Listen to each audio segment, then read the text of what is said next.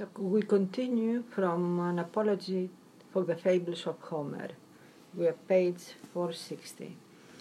It likewise appears to me that whatever is tragical, monstrous, and unnatural in poetical fictions excites the hearers in an all various manner to the investigation of the truth, attracts us to recondite knowledge, and does not suffer us through apparent probability to rest satisfied with superficial conceptions, but compels us to penetrate into the interior parts of fables, to explore the obscure intention of their authors, and survey what natures and powers are intended to signify to posterity by such mystical symbols. Since therefore fables of this kind excite those of a naturally more excellent disposition to a desire of the concealed theory which they contain, and to an investigation of the truth established in the adita, there's the depth, it means, through their apparent absurdity, but prevent the profane from busying themselves about things which it is not lawful for them to touch. Are they not eminently adapted to the gods themselves, of whose nature they are the interpreters? For many genera are hurled forth before the gods, some of a demonical and others of an angelic order, who terrify those that are excited to a participation of divinity, who are exercised for the reception of divine light and are sublimely elevated to the union of the gods. But we may especially perceive the alliance of these fables with the tribe of demons, whose energies manifest many things symbolically, as those known who have met with demons when awake, or have enjoyed their inspiration in dreams, enfolding many past or future events. For in all such fantasies, after the manner of the authors of fables, some things are indicated by others, nor of the things which take place through these are some images but other paradigms, but some are symbols and others symbolize with this from analogy. If therefore this mode of composing fables is demonical, must we not say that it is exempt from every other variety of fables, as well that which regards nature and interprets natural powers, as that which presides over the instruction of the forms of the soul? And I'll read the footnotes here. Such fables also call forth our unperverted conceptions of the divine natures, in which they efficaciously establish us by untaught sacred disciplines, and in short they give perfection to the vital powers of the soul. Adinatis is erroneously printed in the original of Adinatis.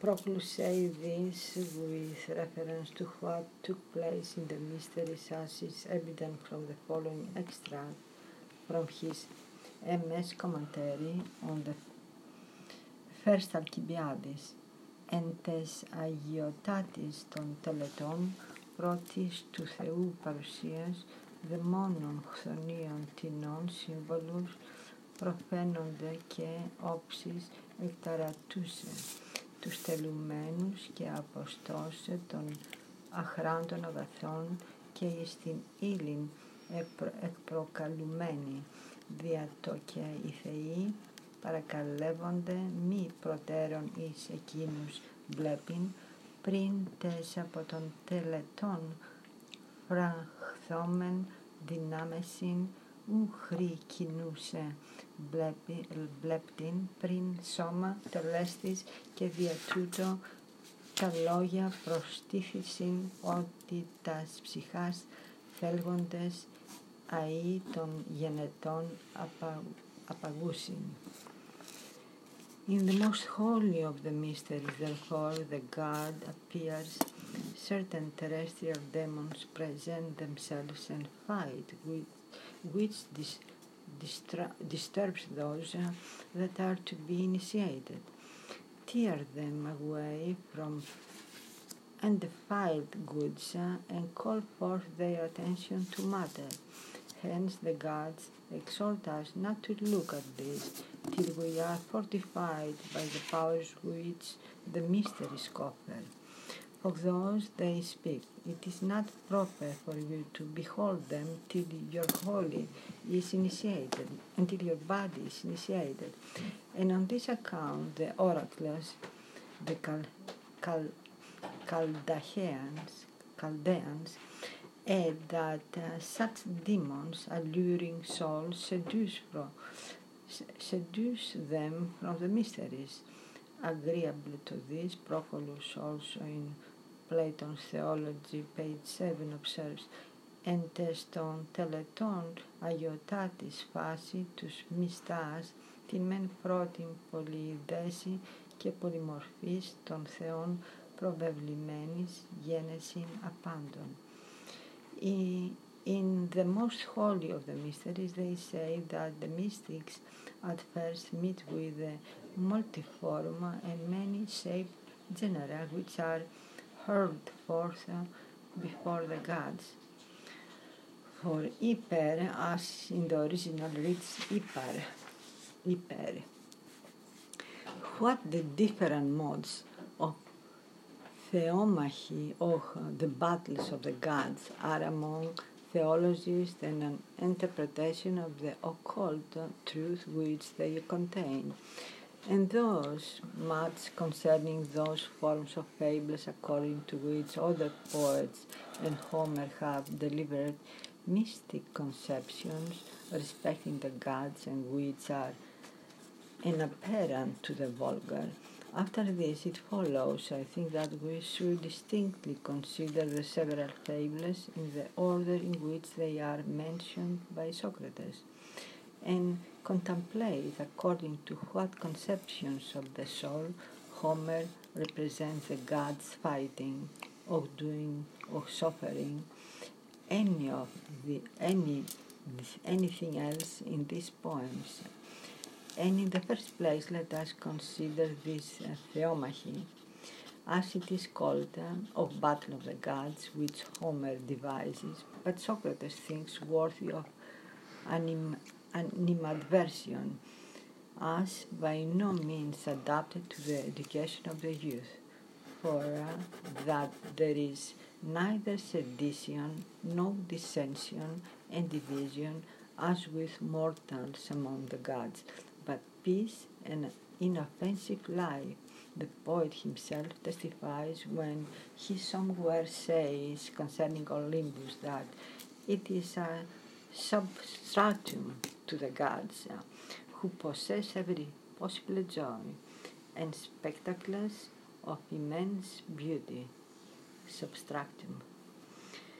The blessed gods enjoy and ceasing live. What discord and war then can find any entrance among those who are allotted eternal delight, who are perpetually propitious and rejoicing in the goods which they possess? But if it be proper that discourses concerning the gods should regard as well their providence as the nature of the beings for whom they provide, I think we may interpret as follows their opposition to each other. In the first place, the divided progressions of all things and their separations according to essence supernally originate from that division of first operating causes which is unknown to us. which is a no to all things, and subsisting according to those principles which are expanded above wholes.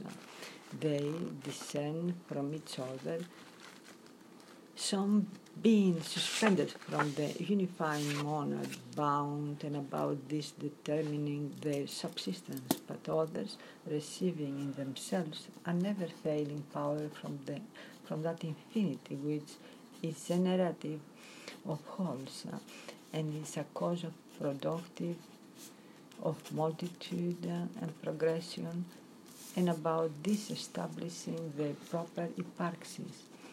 After the same manner, therefore, in which the first principles of things are separated from each other, all the divine genera and true beings have a progression orderly divided from each other, and some of them are the leaders of union to secondary natures, but others impart the power of separation.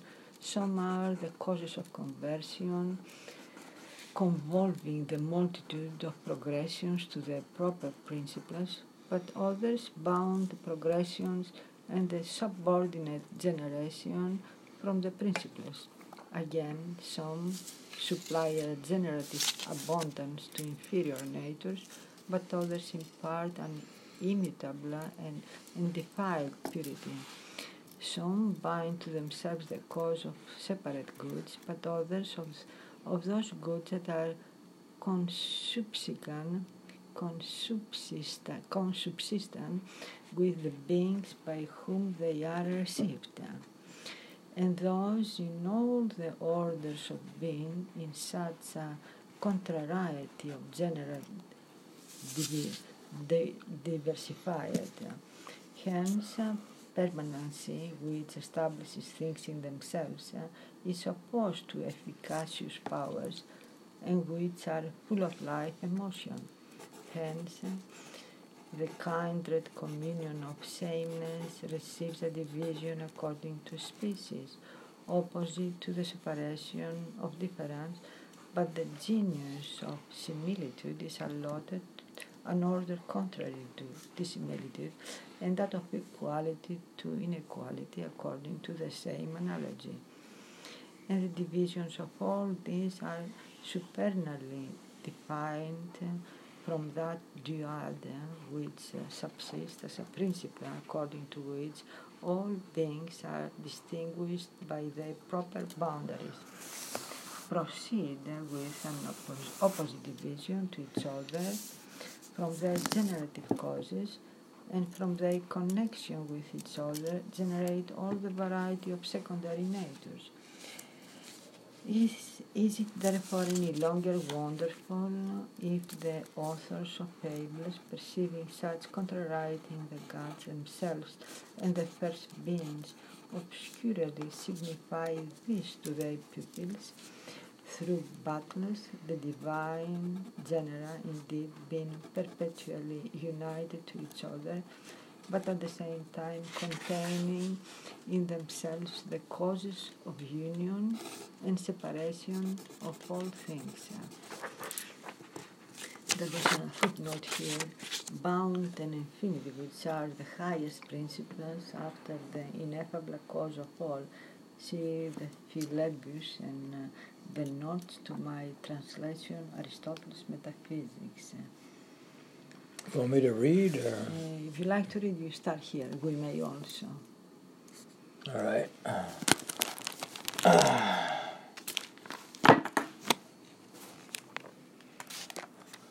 From Thomas Taylor, the Platonist, an apology for the Fables of Homer. May also adduce another mode of solution, that the gods themselves are impartably conascent with each other and subsist uniformly in each other, but that the progressions into the universe and their communications are separated in their participations, become divisible, and thus filled with contrariety, the objects of their providential exertions not being able to receive in an unmingled manner the powers proceeding from whence, and without confusion their multiform illuminations. We may likewise say that the last orders, which are suspended from divine natures, are being generated remote from first causes and are being proximate to the subjects of their government, which are involved in matter, participate themselves of all various contrariety and separation, and partably preside over material natures, minutely dividing those powers which subsist uniformly and impartably in their first operating causes. Such, then, and so many being the modes according to which the mystic rumors of Theologists, the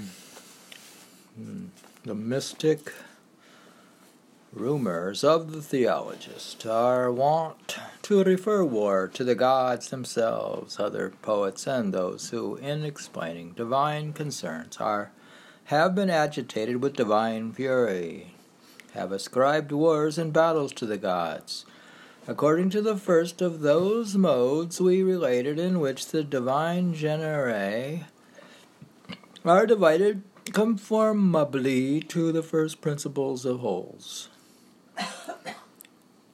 For those powers which elevate to causes are after a manner opposed to those that are the sources of generation, and the connective to the separating, those that unite and those that multiply the progression of things. Total generi to such as fabricate partably, and those which are expanded above, and to those that preside over partial natures, and whence fables, concealing the truth, assert that such powers fight and war with each other. On this account, as it appears to me, they assert that the Titans were the antagonist of Bacchus, and the giants of Jupiter, for union, indivisible operation, and a wholeness prior to parts are adapted to those artificers that have a subsistence prior to the world. But the Titans and giants produce the demiurgic powers into multitude, divisibly administer the affairs of the universe, and are the proximate fathers of material concerns. Do you understand it? Wow, you can explain it. We may also conceive that the Homeric fables, after another manner, have devised the battles of the gods. For in the first place, Homer exempts the demiurgic monad from all the multitude of the gods, and neither represents him proceeding to the contrariety of generation, nor in any respect opposing it. But while this is firmly established in itself, the number of the gods proceeds from it, which number both abides and proceeds into the universe, and on this account is said to be divided about the providence of the natures which it governs. In the next place of these gods, which are distributed from their Father, some abide in him, and have an unproceeding subsistence in their proper monad, which the poetry of Homer says are established in the abode of Jupiter, and together with their father providentially preside in an exempt manner over wholes. That these wars against or oppose each other, the fable does not, even according to the apparent description, admit, but it represents those gods as warring against each other, who, proceeding from the demiurgic monad, subside into multiform orders, become more partial and more approximate to the objects of their government, and give completion to the angelic or demoniacal armies through their abundant sympathy with subordinate natures and partial allotment of providential energy. For to these I think the passions of the subjects of their providential care are moral allied, such as wounds, blows, and repercussions, and in short the contrariety of generation is not very remote from the administration of these gods. That which is partial, likewise, in the fabrication of things secondary and a minute distribution of providence are adopted to such like powers, but not to those which rank as principles, and are exempt from all the objects of their providential energy, and subsist as separate causes. Goodness. Moreover, since the angelic orders are suspended from the government of the more excellent genera of gods, and preserve the characteristics of their leaders, though in a partial and multiplied manner, they are called by their names, and they subsist analogously to the first gods. They appear in their progressions to be the same with their more total causes, and this is not only the fables of the Greeks have occultly devised. I mean that the leading gods, their attendants, should be called by the same names. But this is also delivered in the initiatory rites of the barbarians, for they say that angels suspended from the gods, when invoked, particularly rejoice to be called by the appellations and to be invested with the vehicles of the leaders of their series, and exhibit themselves to Thurgist in the place of these leading deities. If, therefore, we refer Minerva, Juno, and Vulcan, when engaged in war below about generation, and likewise Latona, Diana, and the river Xanthus, to other secondary orders, and which are proximate to division in material things, we ought not to wonder on account of the communion of names. For each series bears the appellation of its monad, and the partial spirits love to receive the same denomination with wholes. Hence there are many and all various Apollos, Neptunes, and Vulcans, and some of them are separate from the universe. Others have an allotment above the heavens, others preside over the whole elements, and the others the government of individuals below. It is not therefore wonderful if a more partial Vulcan, and who is allotted a demoniacal order, possesses a providential dominion over material fire, and which subsists above the earth, or that he should be in the inspective guardian of a certain art which operates in brass. You understand it? Goodness. For if the providence of the gods have a subjection according to an ultimate division, being allotted a well-ordered progression supernally from total and united causes, this Vulcanian demon also will rejoice in the safety of that which he is allotted, and will be hostile to those causes which are corruptive of its constitution. War, therefore, in such like genera, a division of all various powers, mutual familiarity and discord, a divisible sympathy with the objects of their government, verbal contentions, revenge through mockery, and other things of this kind are very properly conceived to take place about the terminations of the divine orders. Hence fables and representing such like powers discordant with the and opposing each other on account of the subjects over which they providentially preside, do not appear to be very remote from the truth. For the passions of the things governed are proximately referred to these. In short, since we may perceive two conceptions of battles celebrated by poets inspired by Phoebus, one of these considers the well-ordered division of the divine genera about those two principles of wholes which the one, the exempt cause of all things, produced, and according to the opposition of these principles represents the gods also as acting contrary to each other. For whether it be proper to call those first natures bound and infinity, or monad, or indefinite duad, they will entirely appear to be oppositely divided with respect to each other, according to which the orders of the gods are also separated from each other. But the other conception arises from considering the contrariety and the variety about the last of things, and referring a discord of this kind to the powers that approximately preside over it, and thus feigning that the gods, proceeding into a material nature and distributed about this, war with each other. Homer, to those who consider his poems with attention, will appear to speak about the former mode of divine contention when he says, quote, "When Saturn was by Jove all-seeing thrust beneath the earth."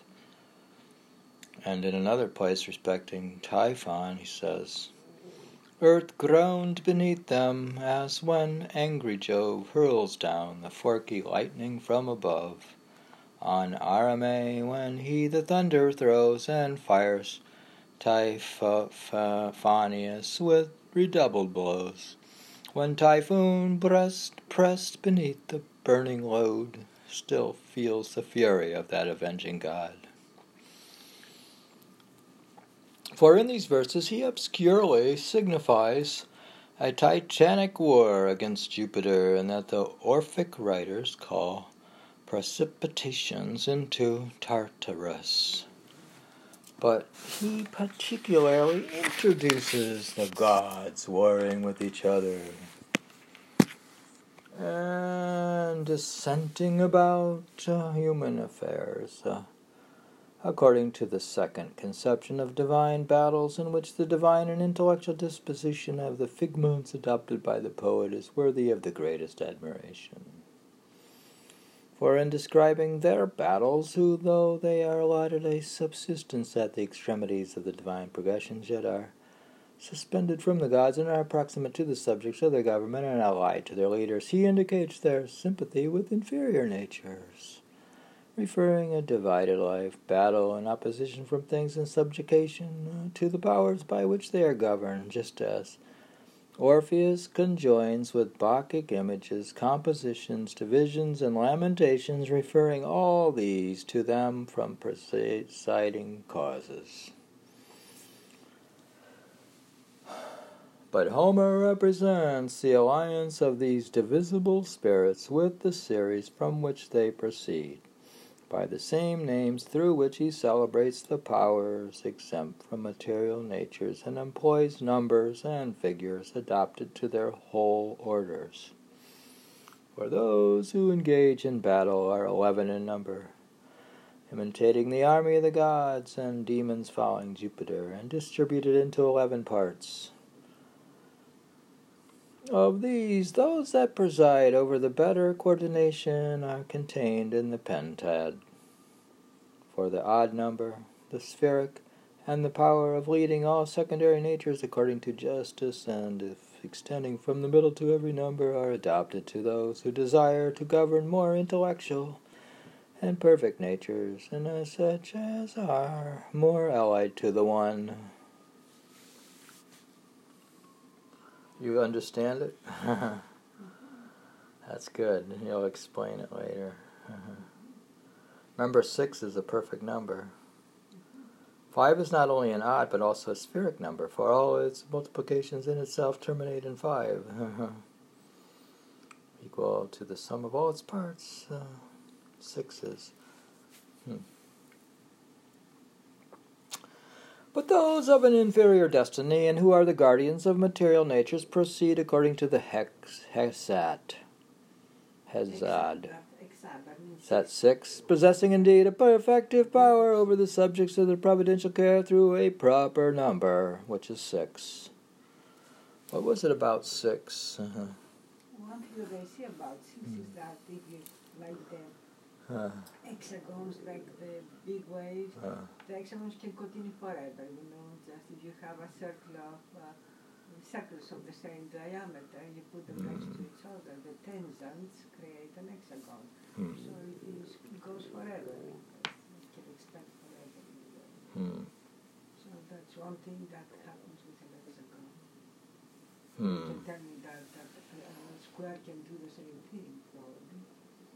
But in consequence of this number being even and coordinate with the worst nature, they are subordinate to the other powers. Nor is it wonderful if someone should call these genera gods, though through their alliance to their leaders, and should represent them as warring through their proximate care of material natures. The opposition, therefore, of Neptune and Apollo signifies that these powers preside over the apparent contrariety of all sublunary wholes, and hence these gods do not fight with each other, for parts are preserved by their containing wholes as long as they subsist. But the opposition of Juno and Diana represents the opposite division of souls in the universe, whether rational or irrational, separate or inseparable, supernatural or natural, the former of these powers presiding over the more excellent order of souls, with the latter bringing forth and producing into light those of an inferior nature. Who's inferior, Diana? Again, the discord of Minerva and Mars represents the division of the whole of the war and generation into providence, subsisting according to intellect, that which is perfected through necessity, the former power, intellectually presiding over contraries, and the latter cooperating their natural powers and exciting their mutual opposition. Dear, is that like Athena opposes Mars? There is a conflict, you can say, towards what is more reasonable, more better, more good in a way, and for the establishment of something superior in a way. So you don't see it as a conflict in itself, but as a creative process. But the battle between Hermes and Latona insinuates all various differences of souls according to their Gnostic and vital motions. Hermes giving perfection to their knowledge, and Latona to their lives, which too often differ from and are contrary to each other. Lastly, the battle between Vulcan and the river Xanthus adorns in a becoming manner the contrary principles of the whole corporeal system, the former assisting the powers of heat and dryness. We need, what do we need now? Vulcan is dryness. And the latter of cold and moisture, which is Xanthus, from which the whole of generation receives its completion. But since it is requisite that all contrarieties should end in mutual concord, Venus is present, producing friendship. You see, there is a continuous intermingling from the one superior totality to the other extreme superior totality. You have intermingling two different varieties in a way. More of the one, less of the other, or more of the other, less of the one. Balancing. Which gives an infinite variety of hues in a way, which is the beauty of creation in a way.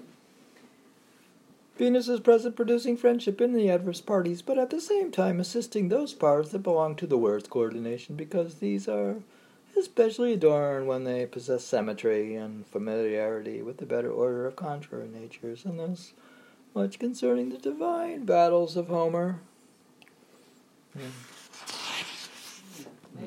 I think we stopped now. Huh? The divine battles. The divine battles of Homer. Divine. Those are creative battles. Creative battles. Can you explain what happened there? It's the contrariness of like qualities, or like from unity to multitude, and from multitude to unity again. It's like we are one and we are together. One and many. One and many. During this locked out, somehow we're locked out. You see that.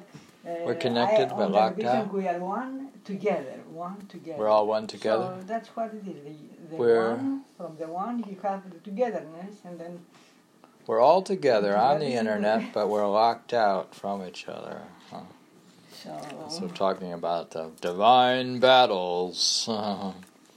Is there a divine battle going between the one and the many? Okay. You can, if you like to call it that way, or you can call it creativity. Are 7 billion people battling something right now? You don't want to have one, no? You like to have many also. Which section is this? This is the section on what the different modes of Theomachy, or the battles of the gods among theologists, and the interpretation of the occult truth which they contain. The battle of the gods. the battles, divine battles of Homer.